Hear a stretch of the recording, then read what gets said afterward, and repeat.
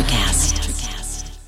Hi, and welcome to Deep Leadership. I'm your host, John Rennie. Well, I hope all is well with you today. This is another special Wednesday morning episode brought to you by our sponsors, Jeremy Clevenger Fitness and the Sasquatch Flag Company. Both of these sponsors help me bring these shows to you each and every week, so I encourage you to click on their links below and check them out. I have another great show lined up for you today, but before we get started, I just want to remind you to check out the leadership books I've written on either Amazon or my website, johnsrennie.com. This year, I'm offering a new way to purchase all of my books for a discount. I've bundled the books into what I call the Qualified Watchstander series, and you'll get all three books for 15% off the individual prices. This offer is only available on my website, so check it out if you're looking to step up your leadership game in 2023. Also, I wanted to remind you that Deep Leadership is ranked as a top 100 management podcast in the U.S., and I wanted to thank each and every one of you for listening in each week and sharing these episodes with your friends. You have helped this podcast grow into a top-performing show, so thank you very much. Well, that is it. Today, we're going to be talking about humanizing our brand to build irrational loyalty, and my guest is Deb Gabor. Deb is the founder of Soul Marketing, and she helps business leaders communicate with authority in a more human way. So many companies have failed to learn this lesson, and it almost always leads to a disaster, like, for example, Southwest Airlines over the Christmas holidays. So if you're curious how to build customer loyalty and keep it even through a crisis, this is your episode. So, are you ready to dive in? Let's get started.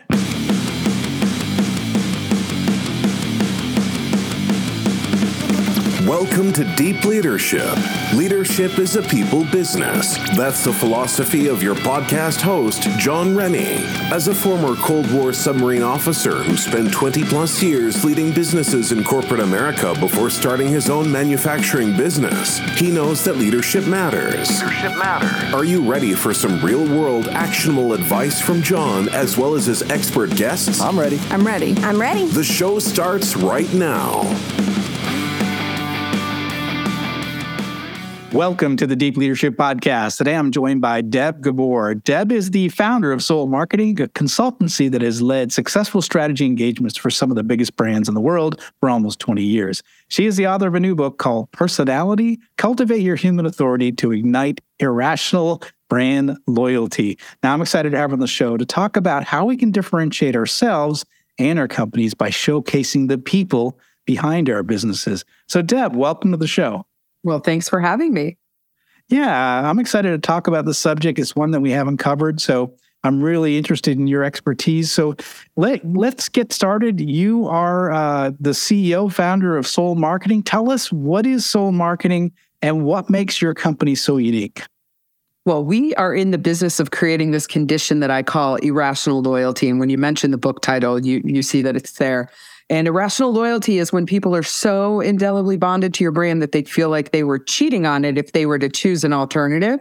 I don't know about you. It's how I feel about my iPhone and all my other thingies when I know that there are functionally superior products out there that cost less, are more available, have more durable glass, which is an issue for me. I still will pay on the order of $500 or $600 more to get my hands on the brand new iPhone because I'd feel like I would be cheating on them if I were to buy a competitor. So that condition of irrational loyalty is what my business is all about, is creating that condition for companies, whether they serve other businesses or they serve consumers directly. And so we do that through a combination of strategy and research, brand leadership, and long-term brand management and content marketing.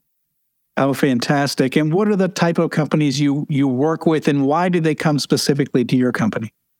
So the types of companies that we work exclusively with these B2B technology and professional services companies, really unsexy businesses and unsexy categories. If you read my bio, you probably saw I wrote a book that has the word sex in the title. I saw that. Yeah. And that's a book, there's real serious business content in there, but I am a branding person. And why they come to us, I always like to express this by telling just a real quick story. So my business operates, its headquarters are in Austin, Texas, and you can't swing a cat over your head and not hit 150 other people who say they do exactly what we do. And one of my closest competitors, another woman who owns a fantastic agency, she worked directly across the street from me. Look out the window, I would see her sign, like standing at my desk, I would see her sign across the street and it just drove me crazy. We were always neck and neck in those, top women-owned business rankings and top marketing and advertising agency rankings and things like that. Yet we never, ever, ever in the 10 years that we worked across the street from each other, we never competed for a single client because she had the goal to be able to be Austin's favorite marketing agency. We have a goal as an organization to take a disruptive dark horse brand and turn them into a top 5 most valuable global brand. And the one thing that we do that nobody else does is we give companies the proverbial kick in the ass. So when organizations come and work with us, how we're unique is that we're not going to just keep your trains on the tracks. We're actually going to push you to do not just the best you can, but whatever it takes to lay the tracks and drive the train to the destination it really needs to go to. So that requires the proverbial kick in the pants. Aha. Okay. Well, that makes a lot of sense. And it makes sense from what I can see and what you've done throughout your career. So it makes a lot of sense. So let's talk about this new book. It's called Personality, but personality is spelled kind of interesting. So tell us the inspiration behind the book and the meaning behind the title. Yeah, I'll start with the meaning behind the title because it's person-ality. Personality, not just personality. So personality is really about the idea of the humans behind a brand, like the actual heart and the soul and the authentic, I guess the authenticity and the sincerity of the human beings behind a brand, because a brand is really made up of the values and beliefs that are held by the organization and the people that are part of that organization and how those align with the customers who are most highly predictive of success. And personality, this idea is really all about I call it human-to-human branding. I talked about B2B branding, business-to-business branding. We know B2C branding, but really the world has evolved to this place where the best brands in the world are truly human and the human beings behind the brand. So the leaders of the brand, the thought leaders inside the business, the employees who work at a brand are really the embodiment of all of the human qualities of the brand. And so that's where the title Personality came from. Originally, I was going to call it H-to-H branding or something like that. This idea of, human-to-human branding or heart-to-heart branding. But the notion of personality, you work with publishers, right? That came from the publishing team. They were like, oh, we think that there's an opportunity here for some new conceptual space. So that's how we ended up with the name. And then the inspiration behind the brand, it's like a lot of other people. I had a COVID story. Like you, I write books. I travel around the world as a public speaker. When COVID hit, people like us, we got grounded, right? We got our wings clipped. And to some extent, I lost a major part of my platform for being able to help people understand the foundations and strategies behind branding and how to transform their businesses through branding. And I was forced with an interesting dilemma, which was I had a lot of time available, right? And, when I really, really searched my heart for what can I do during this time that's going to elevate other people and help other people, because I am obsessed with branding.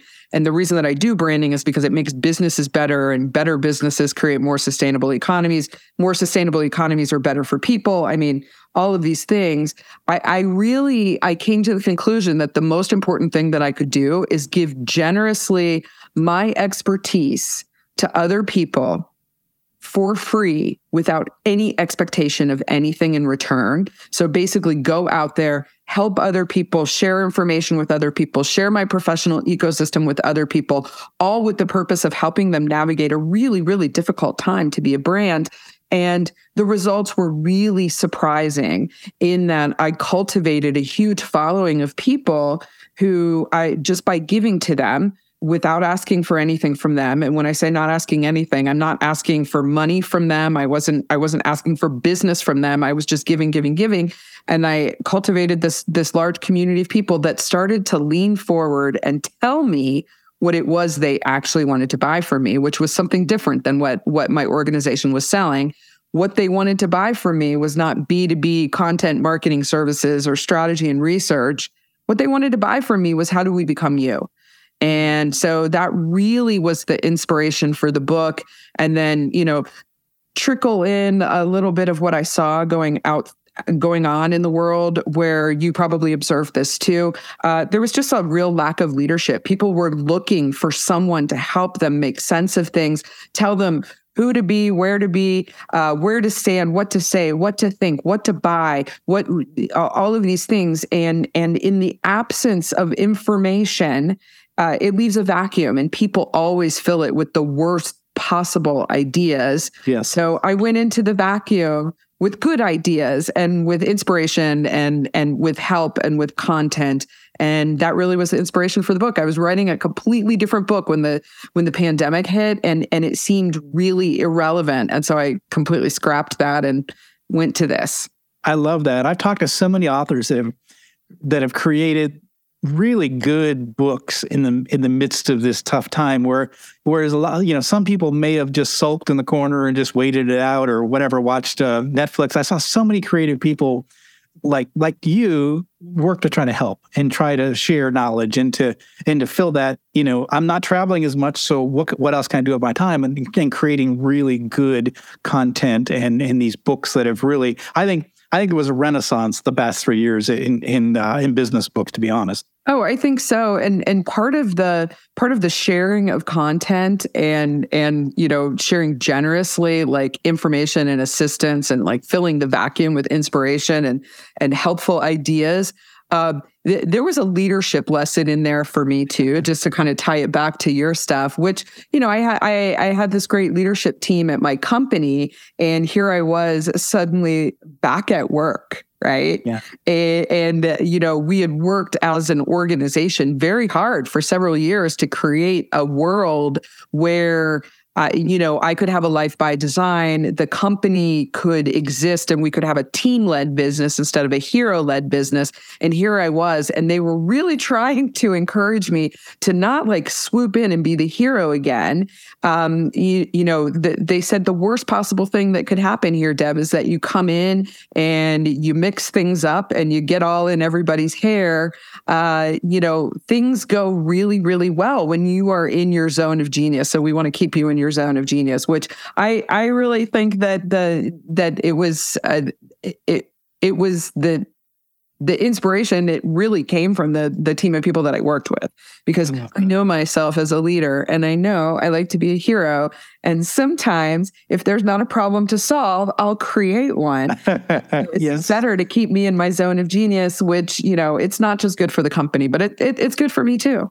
Yeah, that's fantastic. And it's good for you to note that, because we've talked to a lot of leaders with that transition going from, remote work to back in the office. And everybody's like, I want you back in the office. I want you going back the way things were. And people are like, well, wait a second, life was a little bit different. And we liked what we were doing before. Let's take what we've learned from this time and let's incorporate it into the new way we do business. And it sounds like you did that. And that's my hat's off to you, because that's good. That's a leader that's listening and focusing on what's right for their team. So that's excellent. So let's just talk about that. As businesses, as business leaders, how do we communicate with authority, but in a more human way? So one of the trends that's been going on over probably about the past decade is this notion of thought leadership. And, in preparation for this interview, I, did some deep diving on past podcasts and, things like that. And I know that you've had people on talking about thought leadership, and thought leadership is a term it's been thrown around a lot. And I read some research, actually, while I was writing the personality book. I read some research that said that thought leadership was like one of the most hated business terms out there. Basically, somebody came up with this idea. If you write a book or you write a blog or you make a video and you put that out there into the world, if you build it, they will come, right? And before purchase influencers became really sophisticated, to some extent that kind of worked. When I wrote my first book back in 2016, I really envisioned that book was going to become like a calling card for my business. Mm-hmm. I wasn't thoughtful and deliberate about how I wanted that book, A, to serve other people, and B, how that was going to propel my career. And what I found was I actually became a thought leader, not because of the book, but because of what I was sincerely and authentically sharing with other people. So quick story about that. So that book came out in 2016. And then in early 2017,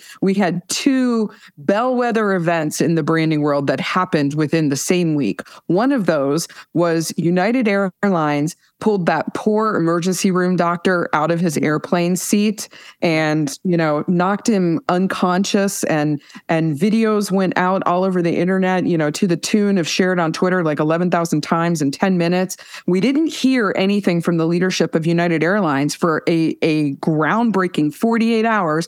And when we did, what we got was a 140 character tweet that was written by a group of lawyers in passive voice that blamed the victim, right? Also, that same week, Pepsi ran an ad featuring Kendall Jenner sharing a Pepsi with some riot cops at a whitewashed version of Black Lives Matter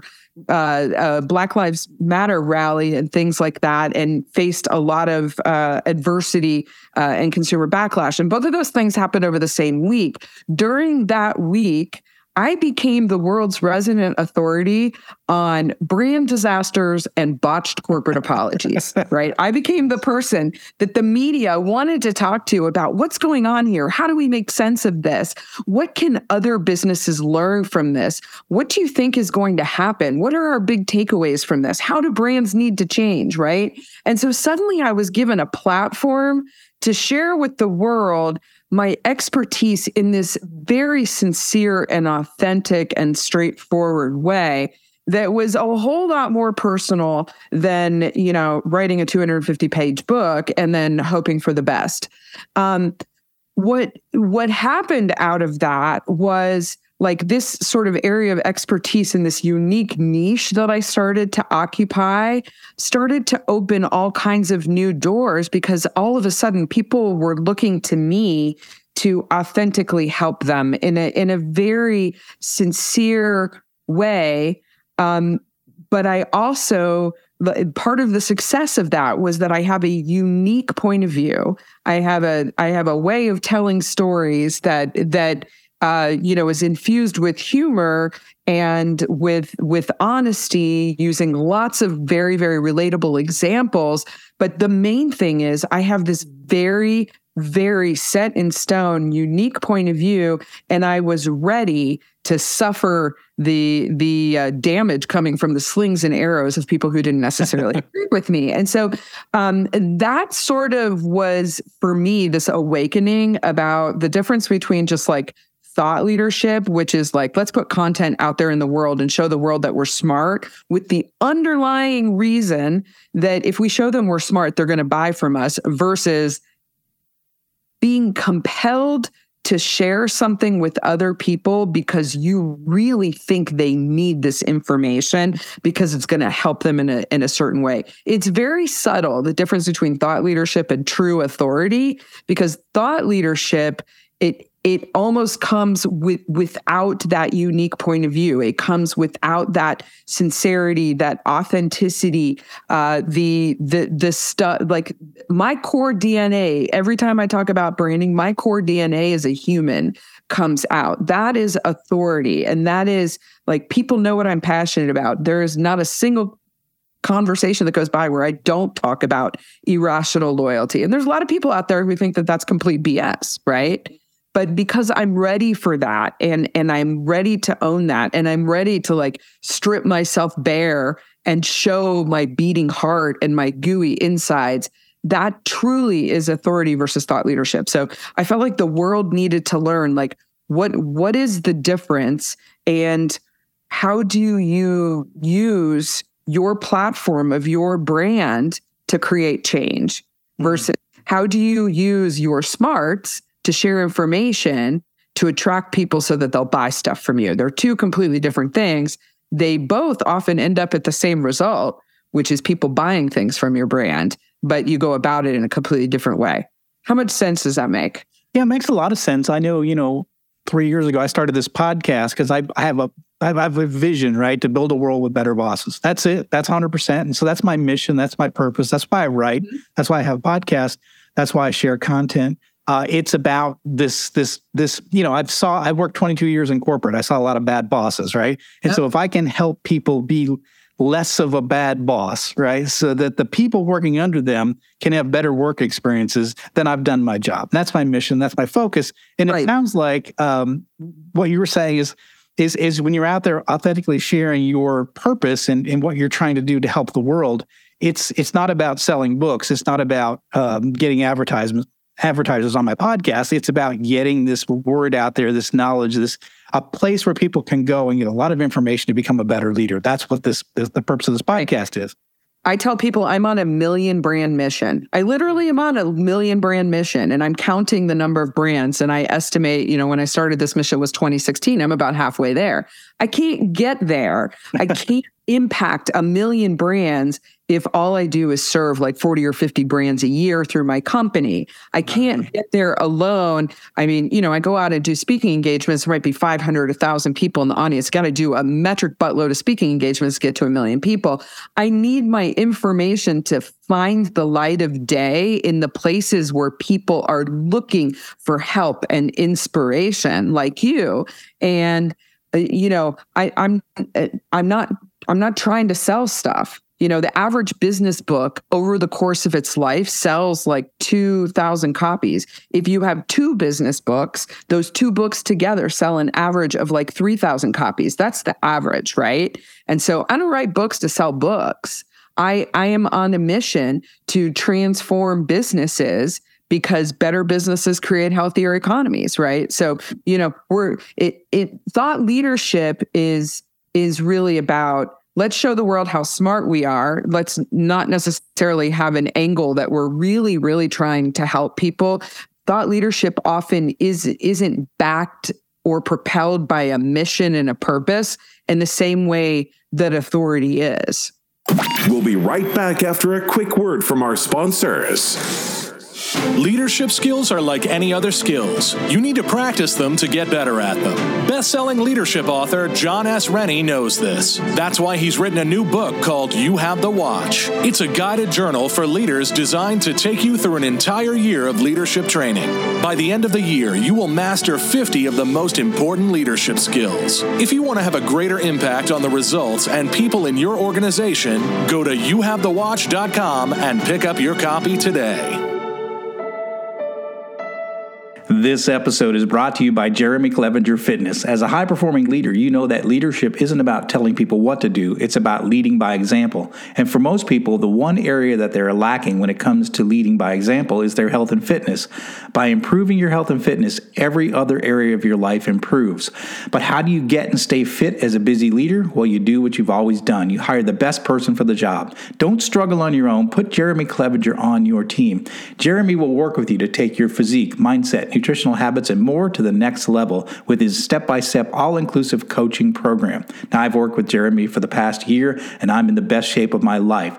If you want to step up your game, reach out to Jeremy at apexperformancesystems.com to find out more and get your initial consultation scheduled with him today. This episode is brought to you by the Sasquatch Flag Company. The Sasquatch Flag Company is a family-owned business in New England that builds hand-carved American flags from seasoned white pine. Each flag is hand-built and each star on the flag is hand-hammered and chiseled. No two flags are alike. They offer a variety of flag designs to honor the police, military, firefighters, dispatchers, and search and rescue personnel, to name a few. These stunning handmade flags look great in an office, a studio, the back porch, or above the fireplace mantle. They make the perfect gift for the veteran, first responder, or patriot in your life. Now, I love these flags, and I've been giving them as gifts for years, and I was a customer long before they became a sponsor of the show. I can't recommend them enough. So if you're looking for that perfect, uniquely American-made gift to give away, or if you want to treat yourself, go to SasquatchFlags.com and get your order in today. So I was thinking, just, my story, I spent 22 years as a senior manager at 3 global companies, right? And I was a nobody, right? As far as inside the company, I was big. I was a big fish in a small pond. But outside the world, when I left, I became an entrepreneur. I was a nobody. How should people who are leaders in big companies, what's their purpose in terms of, how do they establish authority? How should they be communicating? How should they be representing their brands, developing their own personal brand outside the company? What advice would you give to those people who might be in a leadership position or a senior position in a big company where they're not necessarily part of the marketing crew or the brand crew, or what should they be doing? So, and that's a really interesting question. Back in the days when I actually had a job, the last job I had, I worked at a PR firm. And one of my jobs was I did executive communication for the CEOs and the other C-level executives at these huge disruptive technology companies. People who were considered in the technology industry to be like rock stars, right? And sometimes my job was about helping these executives develop or cultivate a platform so that they could have a message to the world that transcended like what the products and services were that these companies were selling. And in about half of the cases, the executives were reluctant. They didn't have anything that they really wanted to share. They didn't have anything that they were passionate about. And one of my jobs was to drum up something that they could be passionate about. And so if you can imagine, if you are like given an executive platform that's supposed to be transcendent, and it's not something that you are personally passionate about, it's not a change that you want to see in the world or a problem that you want to create a solution for, that's where you get this like very hollow, empty kind of thought leadership. You have these, reluctant people who are out there talking about things, and I can tell every day when I'm talking to somebody who's completely glazing over, right? Yeah. And you can tell when people's hearts are not in it. So what I would tell today's leaders inside of large businesses is don't do it unless you're ready. And how do you know you're ready? How you know you're ready is you have something inside of you that you have to get out, right? So you said that you are motivated by creating a world where we don't have bad bosses, right? Because it's better for everybody, right? You were compelled to do that. So the first thing is you have to be compelled to share something. Okay. And it has to be sincere and authentic for you. It has to be something that's attached to your values and beliefs. And hopefully, as the leader of a large organization, your personal values and beliefs are aligned with the values and beliefs of the organization that you're working for, that you are core values fit, that your mission, vision, values, purpose, that you are totally aligned. And so, the first thing is be ready and be sincere and have something that you're compelled to share. The second thing is be ready for people to be critical. When you are strongly opinionated about something, or even if you're not strongly opinionated about something, or you're very forceful and convicted in the change that you want to see in the world, you have to be ready for the idea that not everyone's going to agree with you in totality, or they're going to not agree with, different approaches. I have this thing, it's called the ideal customer archetype, which is very divisive among marketing people. And I'm like, no, we believe this. We use this. We've used this 1,000 times over with some of the biggest, best known brands in the world. Let me show you how it works. If you don't believe it, you call it BS. That's on you, but this is what we believe. So you have to be ready to be super, super convicted and invite criticism. So that's the biggest thing. I do think that when it goes well, it's because there is a leader inside the organization who says, we have the platform of this very large company that employs lots of people, that supports lots of investors, that has lots of broad-based awareness among customers and followers and things like that. And we have a platform, and we can use the platform of this brand to make the world a different place and make sure that the leader is attached to that. So one of the best examples that I've seen of this in corporate, Salesforce, for instance, Mark Benioff, right? This is a guy who not everybody loves him. He is strongly opinionated, but he has sort of propelled himself into a space where what he talks about, what he writes about, the media quotes him on these days really has nothing to do with CRM software or cloud computing. right? It really is about the nature of the workforce and the nature of business. And so he's using his relevant experience and his passion for how the workforce is changing and how the world of work is changing to advance a cause. It's tied very, very closely to the business, of course, right?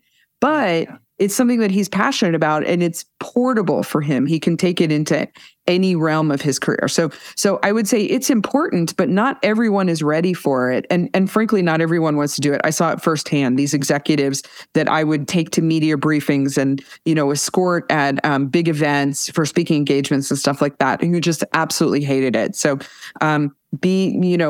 make sure it's something that you truly are passionate about and be ready for it. Be prepared to be an authority if you really want it. Otherwise, it's just thought leadership. Yeah, I like it. Okay, good. That's good advice because, I think that the idea of portability, the idea that you are someone unique and you have unique views and you might work for multiple different companies over your career, right? And I think that's the thing I discovered. I worked for many years where I was a no name in the world, right? Yep. And then now sort of as I'm older now, I've come out as like, oh yeah, here's 30 years of experience and here's what I've learned and here's how you can be a better leader. But it took me sort of getting out of the shadow of big companies to be able to do it. So people inside of big companies can do this too. Yeah. Like I know of quite a few people who are not even C-level executives within these organizations. And actually in the book Personality, I talk about a person, a woman who is, she's an evangelist at Salesforce now. Nice. I believe that she came from the Gartner Group or IDC or one of those, technology analysis firms, but she's somebody who she has portable authority, right? And not just for like the senior C-level leaders, but like up and coming emerging leaders within big and small companies, establishing a footprint of authority within your sphere of influence is something that makes you very, very attractive as an employee, right?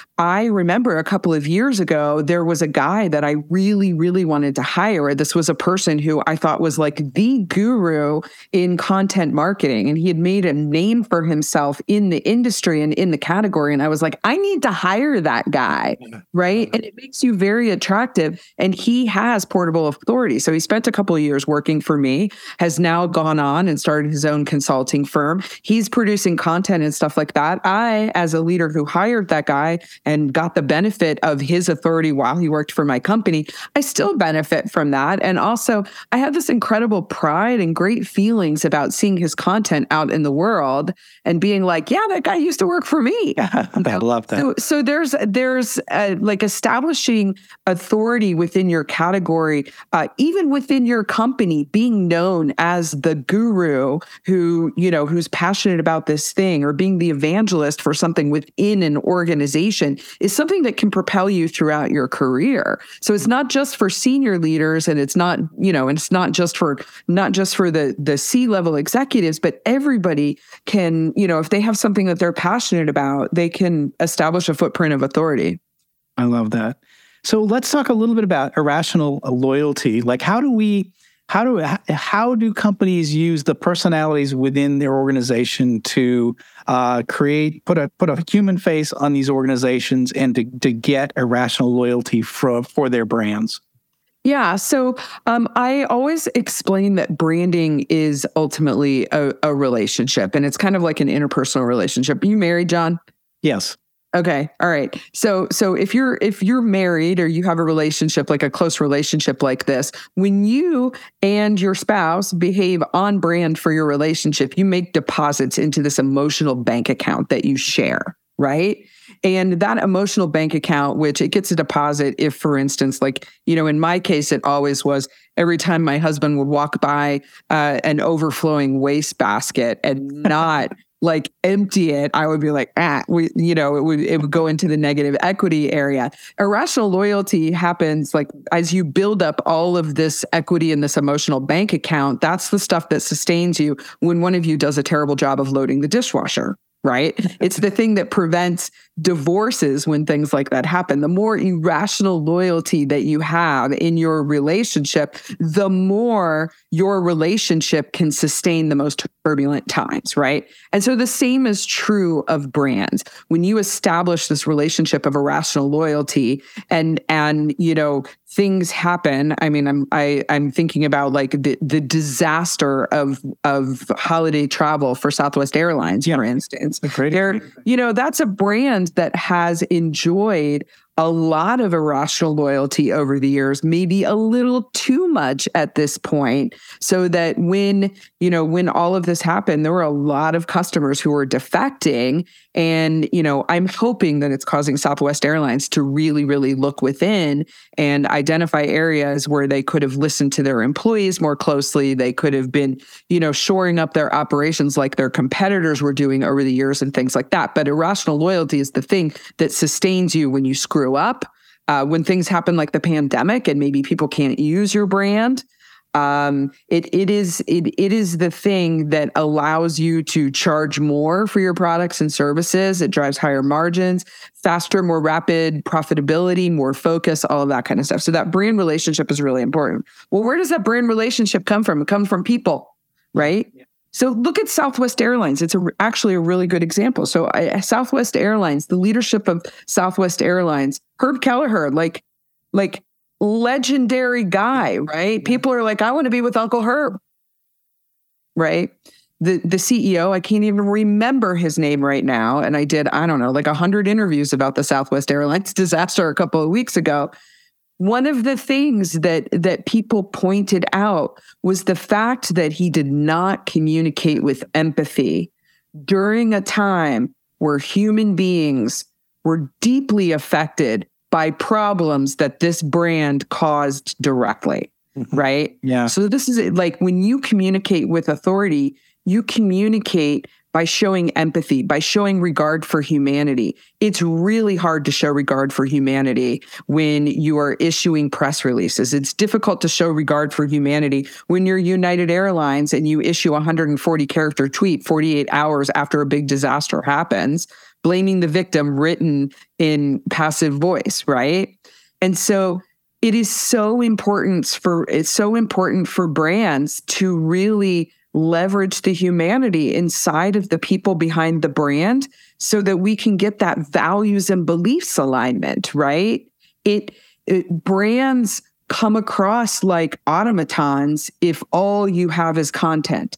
If all you have is like, one or two dimensional content, you have information on the internet, you have advertisements, you have things like that, but you don't have humanity, it really, really decreases the level of emotional bonding that people have with brands. So we recently did a study and we looked at the most valuable global brands in the world and we divided them by category and we wanted to understand what drives irrational loyalty. What are the drivers of irrational loyalty? The number one thing that drives irrational loyalty, it's not awareness, just people knowing about the brand. It's people using the brand. And when people use the brand makes itself indispensable. Indispensability comes from the human qualities and the emotional connections that people make with the brand. Who better to make emotional connections than other people? Interesting.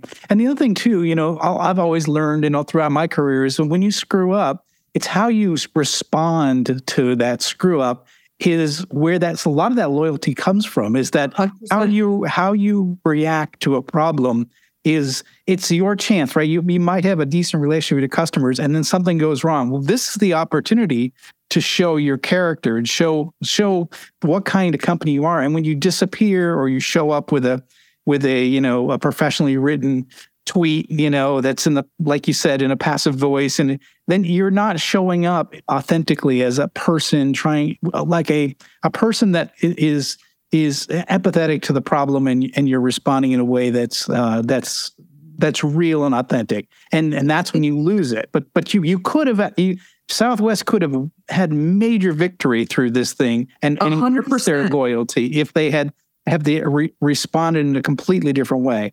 I think that a lot of people would have forgiven a lot had they shown more humanity, more empathy. One of the examples that's in the personality book that I point out at the beginning of the pandemic, the travel and tourism industry was, basically decimated, right?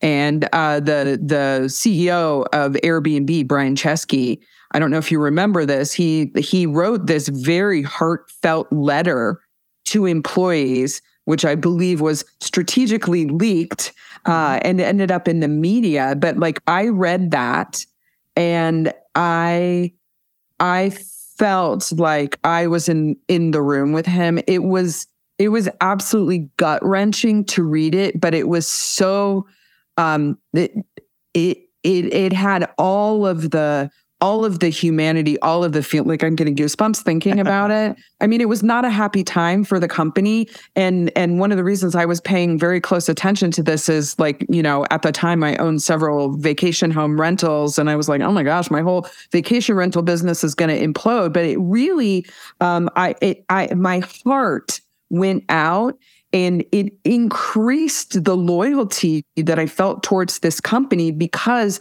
Brian Chesky showed me his insides. He showed me the beating heart inside of him. And there are countless stories of this where people really, the leaders of organizations, he didn't have to give a speech. He didn't have to make a personal phone call to me. It was a letter that was featured in the Airbnb blog and then, leaked to the media and whatever. And I was like, I know everything I need to know about this organization. And then, he used that empathy and that sincerity to basically make a statement to the world to say, one of the trends that happened over the pandemic was a lot of people started using Airbnbs as a place to go and remote work.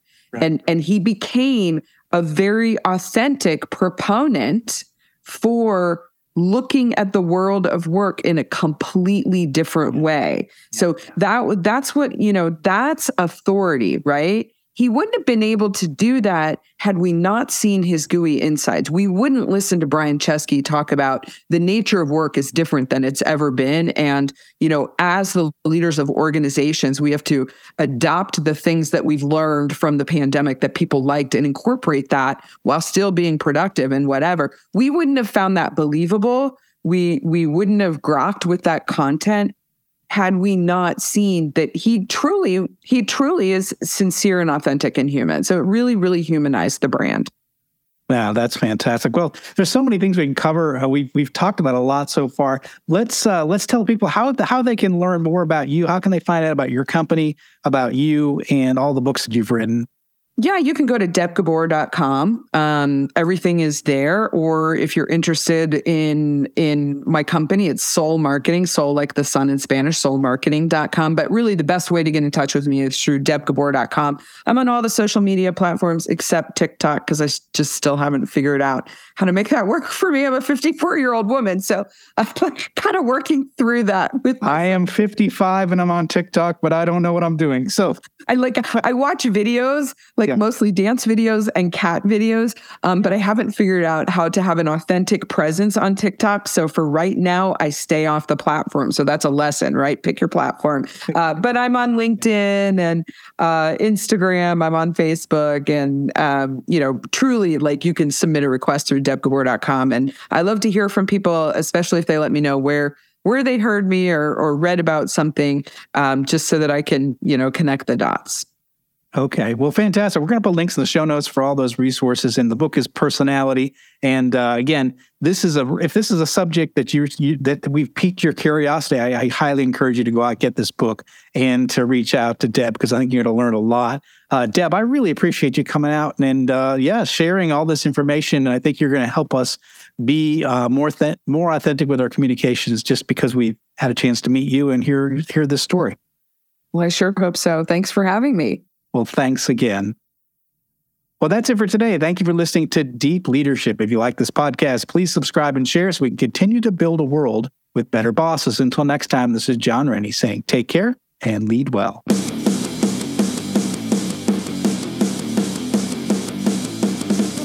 Thank you for listening to Deep Leadership. Thank you. Thank you. Thank you, thank you, thank you for all you do. We hope you enjoyed today's episode. For more information and updates, please visit our website at www.deepleadershippodcast.com or johnsrennie.com. Until next time, take care.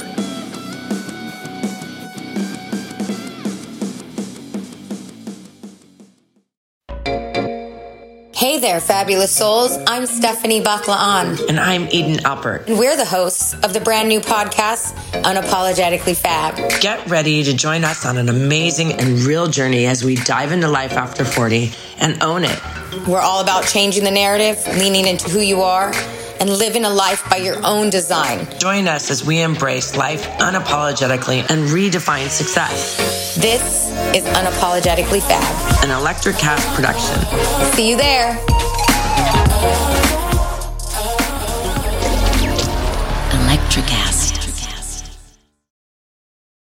Today is working for me. Do you believe that for yourself? Hey, I'm Pastor Julie, and I want to empower you through encouragement. Inviting you to my podcast, Big Truth Encouragement, where I unpack living a faith-filled life. I created my podcast for the ladies, but gentlemen, you'll gain something too. So I invite you to listen to Big Truth Encouragement on Electricast and any platform where you listen to your podcast. Electricast.